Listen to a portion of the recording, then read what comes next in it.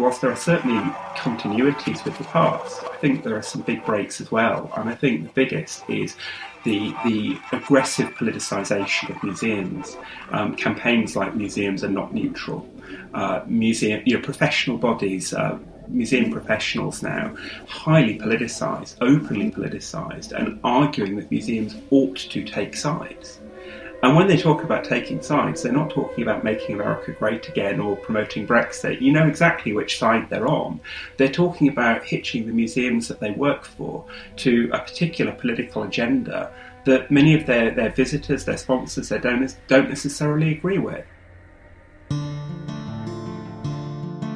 Episode 3, Sackler sponsorship. Should art be on the side of the angels? Hello and welcome to Behind the Scenes at the Museum with me, Tiffany Jenkins. This is a regular podcast in which I go behind the scenes and discuss the trends and the controversies that are rocking the cultural world. This week, it's the question of ethical arts funding off the back of the Sackler sponsorship controversy. So just to recap, on the 19th of March came a game changer in arts funding. London's National Portrait Gallery and the Sackler Trust announced that they decided not to proceed with the proposed grant of £1 million to the museum. The announcement came after growing pressure by the artist Nan Goldin and her supporters over the impact of OxyContin, an opium drug produced by the Sackler family's pharmaceutical company Purdue Pharma. And then, like wildfire, in the days after the announcement, the Tate announced it would not seek or accept Sackler donations. The Guggenheim in New York announced that it does not plan to accept any gifts from the Sacklers. And shortly after, the Sackler Trust announced that it would halt all new giving for the time being. So given that in the last 30 years in the UK they've donated between 60 to 80 million pounds to roughly 30 arts organisations, it's quite a significant development in arts sponsorship. So I want to work through whether this is a good or a bad development for the arts. I want to ask what people think who are seated around the table with me, why they think it's happened now, and what does it really mean for the cultural world. So try and set it in a bit of broader context as well as get our views on what we think about the specifics of the Sackler case. I have quite strong opinions about it, I should say that from the outset. I think it was a mistake not to take the money. I think it will bode badly for the arts world. But I have a motley crew with different views and perspectives to thrash it out.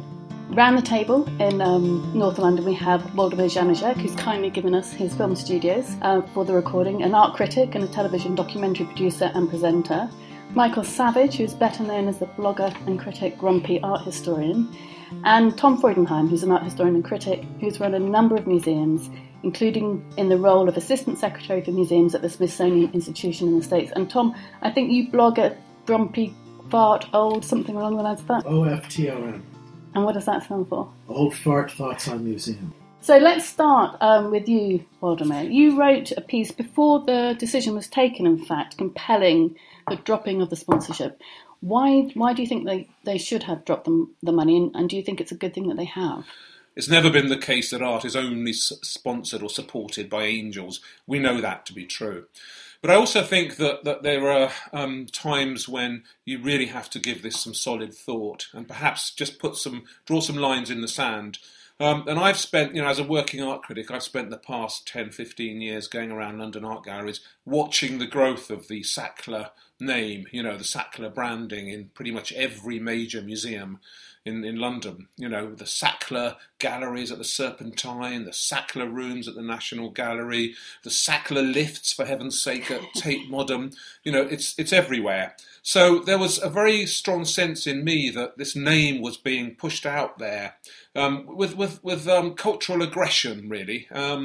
And when I heard Nan Goldin's story and found that she had been a victim of opioid addiction herself, when I heard her calling for people to be more responsible about where they take their money, I have to say it struck a very loud chord with me. And although I'm probably like you, Tiffany, fully aware of the dangers of knee-jerk sponsorship reactions, and I can certainly see some problems ahead, if you had some kind of blanket ban on all this sort of sponsorship. I thought in this instance, the sheer weight of evidence of the impact of opioid addiction on America, and then of course on Britain, because it's a growing problem here, plus Nan Goldin's efforts as an artist to be heard, plus my own already existing fear of Sackler names being put up everywhere in the creation of yet more posh rooms, led me to believe that actually we don't need another posh room as much as we need some help for those people suffering from the opioid epidemic. Michael, what do you think?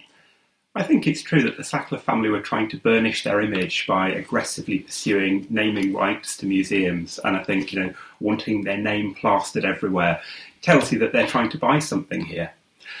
But ironically, I think the campaign against them is going to mean that museums play even more of a role in burnishing the names of people who may have less than savoury reputations, because now anyone who gives money to the National Portrait Gallery and gets through all of their ethical committees will have the imprimatur not only of sponsoring the National Portrait Gallery, but of the National Portrait Gallery saying that they are more moral and more ethical than the Sackler family. And that's going to make every future donation much more controversial than before, but also potentially more valuable for people burnishing reputations. So are there any lines that you would draw, money that you think institutions shouldn't take? I think it's a question of what you're getting for the money. I think you wouldn't question somebody, buying from your shop or putting money into a donation box, regardless of where it's come from. I think that's an ethical standard that very few people would hold to. The question is, what are they buying for the money? I'm much more concerned by things like the National Portrait Gallery closing early, quite regularly now, for private events. And that's something that hasn't been picked up very much or criticised very much, but that's a far greater insult to the public than a name over a door or a name in a lift, which might be grating sometimes, but frankly, I think it's worth taking the money for that kind of fairly trivial, aesthetic insult maybe of having the Sackler name plastered everywhere, but compared to not being allowed into the museum at all, that's more worrying. And worse still, I think, is places like the Wallace Collection, where they have wedding parties. I can't imagine anywhere less suitable for a wedding party. The point of a wedding party is to get drunk and behave raucously. Maybe this is your wedding. The Wallace Collection, filled with precious and also immensely fragile works of art, is regularly renting itself out for posh parties. That to me is far more worrying than a name over a door. Tom, you've presumably had to take money in your role. I've had to take money, but never, I confess, never in this particular climate. Okay, I don't want to sound condescending, but as the senior in the room, I've seen this before, and I've been through this before, starting in Berkeley in the 1960s when I was doing museum work, and there are moments when these things arise, and we're in that kind of moment. But I do think the Sackler situation has specificity about it that is different from the general situation of, all the money that we get is probably, or 99% of it is probably tainted in some way if we start looking at it. And in the Sackler case, first of all, these are recent gifts that were made specifically with money that was earned through this particular drug. Okay, in other words, I worked with Arthur Sackler when the Sackler Gallery at the Smithsonian was built, and I knew Arthur not very well, but that was a particular kind of drug PR that he was a genius at inventing. But the fact is that the other two Sackler brothers, that fortune was really made specifically on the back of OxyContin. And to me that represents a somewhat different situation that's very identifiable, that isn't really the same as saying, well, all the money is tainted. On the other hand, I think Michael's point about cleaning names potentially is a very interesting one, which I hadn't thought of, and I do think that there's a risk in that if you start having vetting situations that certain kinds of money gets vetted properly and then is thought to be okay. I would find that very disturbing. That is sort of what happened after the announcement was made. There was a piece in the Art newspaper about how the British Museum takes tobacco money still. And you could see immediately after this decision that everybody started going back to the balance sheets and seeing where the money was coming from. And it might be a temporary thing, but I wonder if it also puts future donors off. I mean, we've seen with the Booker, the Man Booker has been dropped by the Man Booker to become the Booker Prize. There's a slight nervousness around what is right on and what is not right on. Sure, but I may not have been around as long as Tom, but I've been around a long time. And I remember lots of these scandals in the past, and they didn't lead to a kind of nuclear situation where everything finished. I mean, I remember I used to work at The Guardian. I remember writing week after week about the United Technologies Corporation, which was the company that used to make cruise missiles. And this was the time when Greenham Common was happening, and all those women were sitting outside Greenham Common complaining about American bases and cruise missiles being sighted in Britain. And they went on to, sponsor lots of exhibitions. There was a particularly bad one, was the George Stubbs show at the Tate. Cruise missiles sponsoring Stubbs. And I complained about it in the Guardian. Other people complained, and it stopped. And the United Technologies Corporation sort of curled up and went away. The thing is, sometimes you have to draw a line in the sand. You can't. United Technologies Corporation had no business sponsoring George Stubbs exhibitions.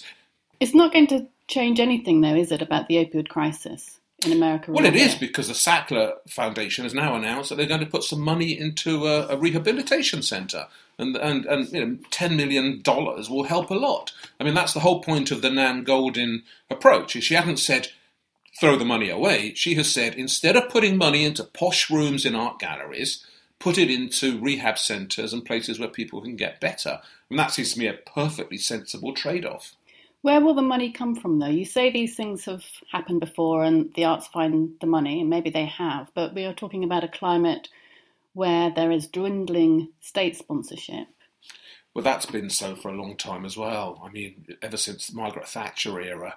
I mean, let's not conflate these two evils. The fact that the state is not putting enough money into art is not the same thing as saying that sponsorship is always good. I mean, I don't agree with the fact that the arts are supported so little. But, when you go to something like the Blavatnik building at Tate Modern, right, paid for by this fellow Blavatnik who is no doubt absolutely innocent of all suggestions that he's anything other than a Russian billionaire. But he did support Trump's inauguration. He's put money into the Republicans, etc. And he put a whacking great chunk into this £260 million of unnecessary money, as far as I'm concerned, that went into building the Tate extension. Now, would the Tate be an immeasurably weaker location or some kind of lesser museum if it didn't have its £260 million collection of foyers at Tate Modern? I don't think so. And once the money's there, it doesn't necessarily mean that making a museum bigger and bigger and bigger is a good thing. I mean, the bedrock of all this, the final position is that art isn't about that. It isn't actually about posh rooms. It isn't about putting your names on walls. It's about an independent communion between you and an artwork. And sometimes these things can get in the way of that. Michael, do you agree? Very much. They can be more nimble this way? Well, I think there's two separate points, one of which I agree with very strongly, which is that museums probably do spend too much money on posh extensions that they then can't afford to keep up at the expense of doing the very basic things well. Big donors want to have naming rights and want to create big, new, exciting things, and museum boards want to make a splash by being, the board or the director or the chair of trustees who launched a great big building project. That's not necessarily what museums need. They often need money for basic running costs that they're not getting. But I think that's an entirely separate point from the ethics of accepting individual donations. And that is where I think the problem is. I think I also disagree a little bit with both of you about how new this is, because whilst there are certainly continuities with the past, I think there are some big breaks as well. And I think the biggest is the aggressive politicisation of museums. Campaigns like Museums Are Not Neutral. Professional bodies, museum professionals now, highly politicised, openly politicised, and arguing that museums ought to take sides. And when they talk about taking sides, they're not talking about making America great again or promoting Brexit. You know exactly which side they're on. They're talking about hitching the museums that they work for to a particular political agenda that many of their visitors, their sponsors, their donors don't necessarily agree with. And I think this is part of that trend, and I think it's going to do enormous harm to museums. And I think, your point about state funding, I mean, that's really going to be at risk if museums become left-wing campaigning institutions in the way that some university departments have been. Tom? I think that the museums taking sides issue is a serious one, but it's been going on for as long as I remember, as long as I've been in the field. Certainly during the Vietnam War era. Can you give us an example of? Well, sure. We closed. When there were demonstrations, I remember in Berkeley we closed the museum because we had to show that we were part of what the protest against the war. Protests against the war, and we showed art that was protesting against the war. So it has a long history. I actually think this is a beneficial moment for this issue, okay? Because it's going to go away. Because unfortunately, the news cycle that we live with, that we've always lived with, actually just makes these things go away. But while it's here, it seems to me useful to take advantage of it without going overboard. That is, I do worry about vetting donors. For example, I think that's bizarre because it's not really possible, and any institution that thinks it can do that is dreaming. But it's right now. There's a big issue at the Whitney Museum in New York, which I'm sure you're following. Tell us a bit. Because one of their trustees, or the vice chair of their board of trustees, whom I don't know, I think his name is Canders, is the head of a company that makes weapons and that supplies things that were used at the southern border, tear gas, et cetera, et cetera. And so a document was just online today. Have you seen it?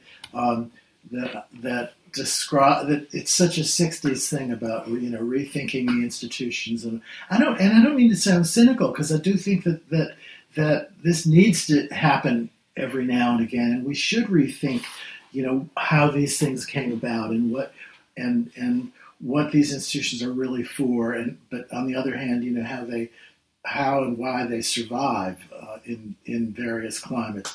But the document that was just issued, that's signed by a slew of academics and art critics and art historians, etc., is it's just silly, because it simply describes colonialism and the green earth. And everything's being lumped together, and I have to tell you that my cliche that when I was working at the Smithsonian and the Holocaust Museum was being built, and I know I'll get some pushback for this, was I said, I love museums, I work in museums, I believe in museums, but murdering people is too important a subject to be left to museums. Okay, and I still believe that about all these feel-good Holocaust projects. So they're not going to solve all of mankind's problems. Museum it's just a museum. I think things are a little bit different. I think perhaps, Tom, when you were working in the 60s and 70s, you saw the beginning of this intense politicisation of museums, which is working itself out through in waves. I think maybe at that time it was almost like radical, whereas now it's much more mainstream. And if we think about the last couple of years, there's a whole host of controversies that have besieged museums over repatriation. You've had the Macron report last October. The Whitney, I think, was subject to controversy over a painting by a white person about a Black death. Cultural appropriation. It feels, and this may be subjective, but it does feel like a tipping point. And it strikes me that it's because those people that were once on the outside of the institution raging at it, demanding it be political, are now very much on the inside, and it's mainstream. And you've seen all sorts of institutions, I think, just capitulate. Tom, you're shaking your head. I think it's a tipping point, yes, but I think that's partly because the means of communication have changed, and I think that's the big difference. Okay, so it's easier to get more people into the conversation, into the controversy, whatever, than it used to be. But I'm not sure that the change is as radical as it seems. I think that it's just that we know more about it more immediately. Also, the big difference, surely, in those intervening years has been the growth of the museum industry. Yeah. I mean, the number of people involved in it now. I mean, when I started writing about art, you bumped into a curator once a month. Now you bump into 100 in one show. I've been to exhibitions where 20 people have curated an exhibition of 5 objects. And all these people, they do form a monoculture. I mean, that is true. You don't meet too many Brexit-supporting Trump fans in the art world, here or indeed in the States. And all of that means that they are fertile territory for this rise of identity politics that we're currently experiencing. And I think, Tiffany, like you, I'm terrified of it in many of its aspects because it closes down, I think, so many important things. But at the same time, I'm, like Tom, confident it'll pass, I mean, we are currently going through a period where everybody's waving their flags and through their social media connections are able to have their complaints heard, and silly things are happening, like people ganging up on Monet's portrait of his wife because she's wearing a kimono and demanding that this cultural appropriation be stopped. That'll all fade. It's part of this institutionalizing of art that we're seeing. I mean, I'm always comforted by the thought that, when the Impressionists happened and the Impressionist revolution happened, that what they were fighting against was the system that was very similar to now. It was the institutionalization of art, where, according to the Salon, art should do you good. Museum's task is to make you a better person, so let's see some Greeks taking on some Persians and beating them in these big historic pictures. This is what art is, and if you're a good person, we'll give you a Légion d'honneur, we'll send you to Italy for the big prize, you can come to the most popular exhibition of the moment, the Salon exhibition, where 500,000 people would turn up in Paris. And what happens?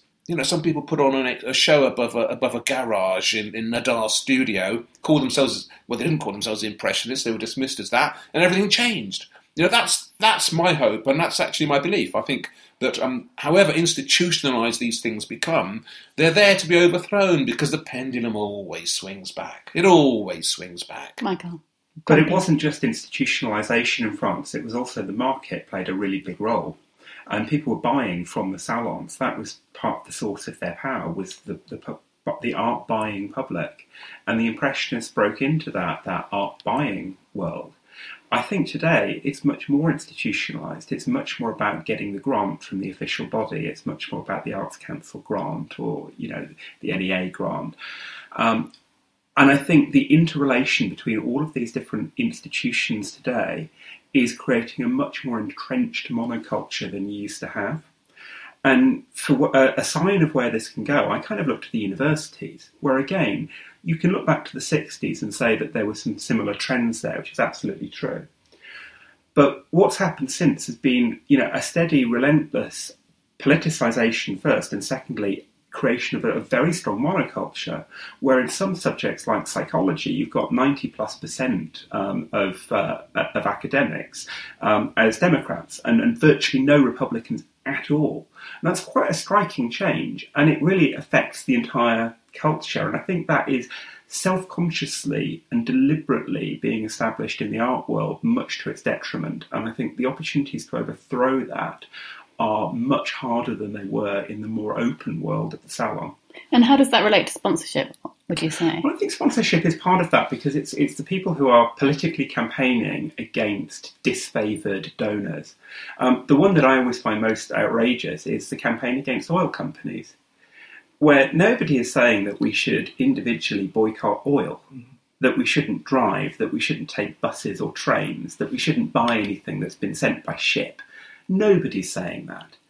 But the producers are demonised. So the idea that you would take money from the people who serve you the things that you desperately want and enjoy in your everyday life suddenly becomes grotesquely unethical and immoral when they give money to an art gallery, I just find utterly surreal. But again, it's about this kind of empty virtue signalling in the absence of real virtue. Hang on, Tom. Now, I must just intervene there quickly, because the thing about BP, and I agree with a lot of what you said. I'm as firmly against blind identity politics as you are. But the thing about BP was not so much to do with the fact that we need oil to drive our cars, but what happened in terms of ecology and the desperation of the landscape, particularly in Nigeria, where they had, their oil fields. And it's the green aspect of what BP wasn't doing that encouraged the protesters, and they had my vote on that, frankly. And if you look at BP's history as art sponsors as well, nothing's actually stopped it. They were used to be at the Tate, then they moved over to the British Museum. People come along every now and then and complain, but they haven't actually managed to completely get rid of them. So green issues are issues I support. And if someone comes along to an art gallery and waves a green issue flag at me, I'll support them. But in a way, isn't that the question? So you support such issues, green issues. Most people do.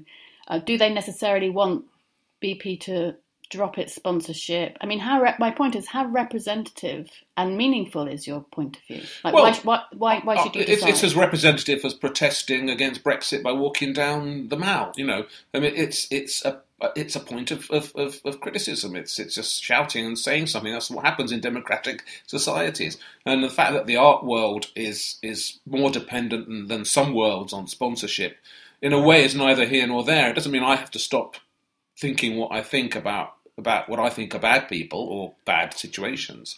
I mean, it's just democracy in action. And if I thought for 1 minute that every time something that I hated had to stop, and it was then someone drew a red line through it and it was gone, then I wouldn't feel that way about it. But it doesn't happen that way. People come, they make their protests, and if you can't make protests in the art world, for heaven's sake, where can you? And of course, there's this rather interesting blurring that takes place now between, as it were, protests and performance art. Agreed, it's again another aspect of the monoculture, but when you sort of see the BP protests at the British Museum, where people smuggled in their 500-foot-long flag and draped it round the central hall, it was quite entertaining. I was there. Most people in the Great Court thought it was something that the museum was putting on.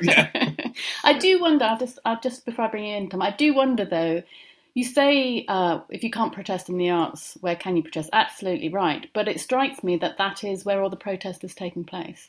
So it's more that the culture is a way to enact political change, and that's what you saw in the beginning in the 60s. And maybe politically that's what the problem is. Yes, but also it represents... the culture is where the power structure is represented most visibly. And I think that's one of the reasons it becomes a target. And I think that's okay. In other words, these conversations are healthy. When they're not healthy is when one side takes over completely. And that gets to the monoculture discussion that we were having. And I fear that's where we are too much of the time. I was just in Berkeley about 3 weeks ago, and I noticed a big sign in the restaurant that said, "Hate is not welcome here." And then I thought, oh yeah, but I bet that doesn't include hating Donald Trump. And so it's a very complicated and nuanced issue, because the university prides itself on being a place of openness and a marketplace of ideas and all that sort of thing, except when it's not. But I do think the arts are a particularly good target because they represent the jewels of people in power. I think they're a terrible target.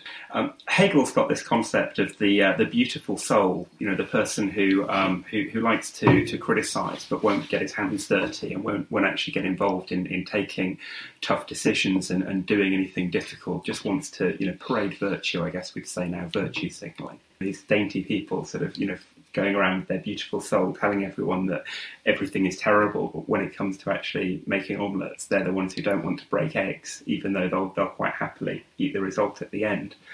And I sort of feel that with something like BP, I mean, I've crossed anti-BP picket lines to the National Gallery proudly, and they weren't saying anything about Nigeria. I mean, Nigeria had happened years and years beforehand. They were talking in the most general terms about climate change, and that was what their banners were about, their leaflets were about, and their slogans were about.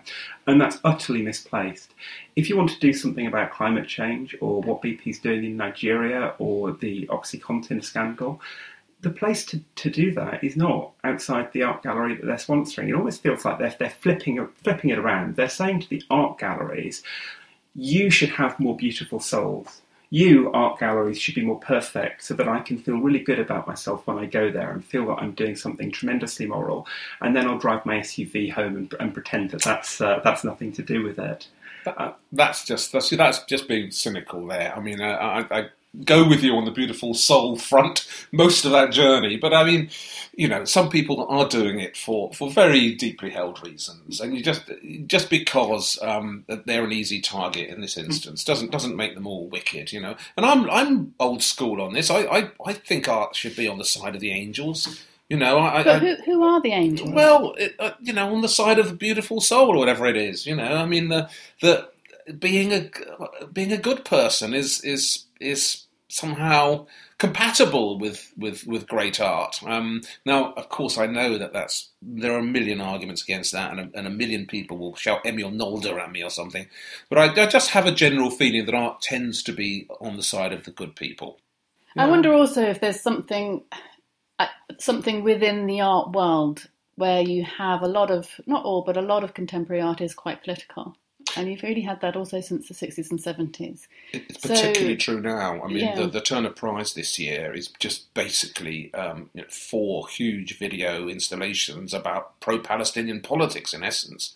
You know, I mean, the most revolutionary thing you could do in that show is to support the state of Israel. Not that I would, and not that that's not my position either. But I mean, it's that sort of exhibition, isn't it?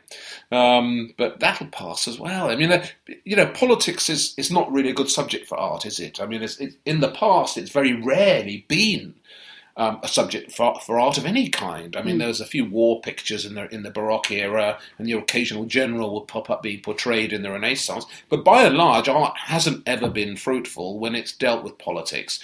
And so this current situation we have now, when so many people are lecturing us and preaching to us through this tedious political art that's being made, I'm convinced that'll pass. It's a moment. Don't you think that's part of the monoculture that Michael's referring to? In other words, they're making that because that's what they perceive will be taken in for the prize. In other words, there's a relationship between what artists think they're going to, how artists think they're going to get ahead,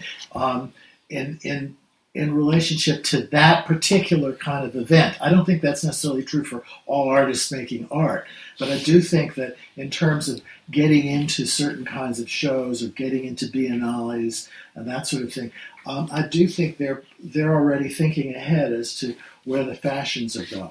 I'm sure that's the case. I mean, I'm quite struck by the dissonance between what's going on in the broader political world versus what's going on in the arts world. They're kind of going in different directions. In the political world, we're getting, you know, more and more undermining of key norms that we've relied upon and expected for a very long time. Extreme illiberalism in certain cases. You know, we've got Donald Trump, for goodness sake. It's an astonishing turn of events. And yet within the universities, well, we've got him a little bit as well. You know, within the universities, you've got more and more purging of anything that deviates even slightly from really a very, very kind of left-wing identitarian perspective. And so on the one hand, you've got more and more purity inside, and people really hysterically reacting to the smallest and most trivial slights. And yet you step off the campus, and you've got Donald Trump still as president. And I wonder if there isn't a dynamic going on here where people within the art world or the university world, monoculture, want more and more firmly to police that monoculture internally, to turn on critics who basically agree with them about most things, to promote kind of ideological purity in the way that, you know, that the Puritans did during the Reformation. You know, they weren't fighting Catholics, they were fighting Protestants with very, very marginally different beliefs. And I wonder if that isn't not just a distraction, but more than that, if it isn't actually a barrier to addressing some of those bigger things in the real world. So as we try and make the art world more and more beautiful and more perfect, we're actually losing sight of the very big issues that are going on and going wrong in the real world outside. Well, I mean, that's clearly true. I don't recall in the past 3 years seeing a single meaningful artwork about Brexit. I haven't seen too many about Trump, or maybe there are more in America, but heaven only knows how many bits of identity politics I've had to deal with. It's as if it's part of this larger global world we're living in, where people look down at their own navel and deal with their own identity issues, and make that the thing that they're most concerned with. And the bigger idea of sharing some concerns about things that affect more of us on a much wider level, that tends to be overlooked. And I often feel that everybody's looking down and nobody's looking up and out. And it's undoubtedly a shortcoming. It's as if this whole selfie culture that we live in, which has been backed up totally and made possible by social media, has come to dominate that. I'm struck by what Michael was saying in terms of the kind of rigidity and puritanical nature of public debate, and the kind of policing of all sorts of things in the arts, where it strikes me that the reason why there hasn't been very good political art in the past is because art isn't the best medium for politics. It only works a few times, whether it's Delacroix's Liberty Leading the People or Picasso's Guernica. There's just a moment when it can encapsulate what's going on in the country. So it strikes me that the art is a place of complexity and ambiguity and uncertainty and working out what it feels like. What does it feel like to live in this climate? Not what do I think, and that kind of pontificating that you get. Well, what does it feel like? It's a really odd time, and in a way I look to literature to take me back to the past, different times in the past, to give me that sense of feeling, and that's what I'd like to see the arts, which is why I do think they kind of do need a little bit of money. We don't have to have those huge buildings. I mean, most of them have nothing to put in them. So it's more about the spectacle of culture rather than the arts. But something that just explores what it's like to be now, to be alive now, would be great. I'm going to tread on everybody's toe around this table and say the unmentionable thing: museum charges. You see, there's no such thing as a free lunch in life. There really, really isn't. And all of this comes back to the fact that museums can't fund themselves. The state has withdrawn its money, so they head for the sponsors. I've marched through the streets demanding free museum entry lots of times in my life, every time it pops up as an issue.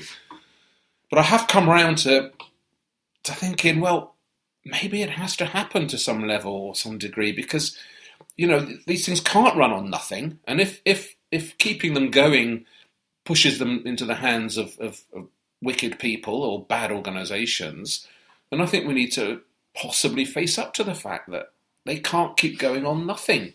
They need something. It's my view, the state should step in and take that role and not but spend I still money. think the thing about the state is that they're not necessarily the angels either.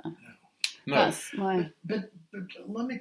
So you need a couple of devils, don't you? You need the bad devils of the state, the bad devils of the sponsors, and the bad devils of the public. I want to counter that a little bit, because most of the statistics in the States, at least, indicate that museums that charge get relatively little of their income from admissions. And I think the only exceptions are places in cities like New York, where you've got hundreds of thousands of people going through the door. I've run museums in what I call normal communities, regular medium-sized cities, where there are a handful of people going in the door. That doesn't make it a non-functional, not good museum, but it doesn't produce any revenue. It's not likely to produce revenue, and it keeps out even more people. So I think that the admissions issue is problematic, and it's particularly problematic for me. I grew up near a museum. I went in and out. It was like part of the park. And a museum is not a performance. It's not like going to theater, film, concert, or whatever that has a beginning and an end. The whole wonderful thing about a museum is you can walk in and out of it and see one, because you like one picture and you just want to leave. But I'm like you. I value the times I've been able to wander into a museum. But I think, and I totally take your point about places that aren't in New York or in Washington. But I mean, Tate Modern is the size it is, requires so much money to keep it going. So that this monstrous museum, I mean, I can't imagine how much that costs in its daily upkeep. And that's a different situation from a sort of more manageable museum where you have local help and proper local people involved in that. You know, there's a different scale there, isn't there? And you're also perhaps focused on the collection. Yeah. And it strikes me that a lot of these big museums just aren't. So in a way, their kind of statutory duty to the object and to showing the object has been forgotten. Michael, I'm going to give you the last word. Well, that's certainly true at the Tate, where they keep getting rid of the best curators and replacing them with social justice warriors. I'm kind of this is grumpy art historian, you can tell. I'm kind of horrified by the monoculture of museums. I mean, it was striking that once National Portrait Gallery turned down the Sackler money, every other museum said, "Oh yeah, me too, me too." One thing that I'd like to see is just a bit more diversity. I'd like to see more political diversity. I'd like to see more diversity of operating model. I'd like to see them trying to do different things. I mean, what we see now is museums talk an awful lot about diversity, but they mean exactly the same thing by that, and they implement it in exactly the same way. And I think that's a great shame, because museums can do lots of different things, but ought really to be focused more on their collection than on social and political missions. And that's something that I just think has been lost and forgotten. So I'd make a plea for really lazy curators. I think that would be great. I think curators who don't want to change the world, who don't want to build a massive new wing, who just love art, know a little bit about it, and want to share that with visitors. I mean, it's really quite a simple thing. There's an awful lot about the world that needs to be changed, and there are an awful lot of demonstrations that ought to be held. But trying to make museums into beautiful souls of the world is worse than a distraction. It's a barrier. Okay, lazy curators, here we come. Thank you, Baltimore grumpy art historian Tom Freudenham. Behind the Scenes at the Museum was written and presented by Tiffany Jenkins. The producer was Jack Phillimore.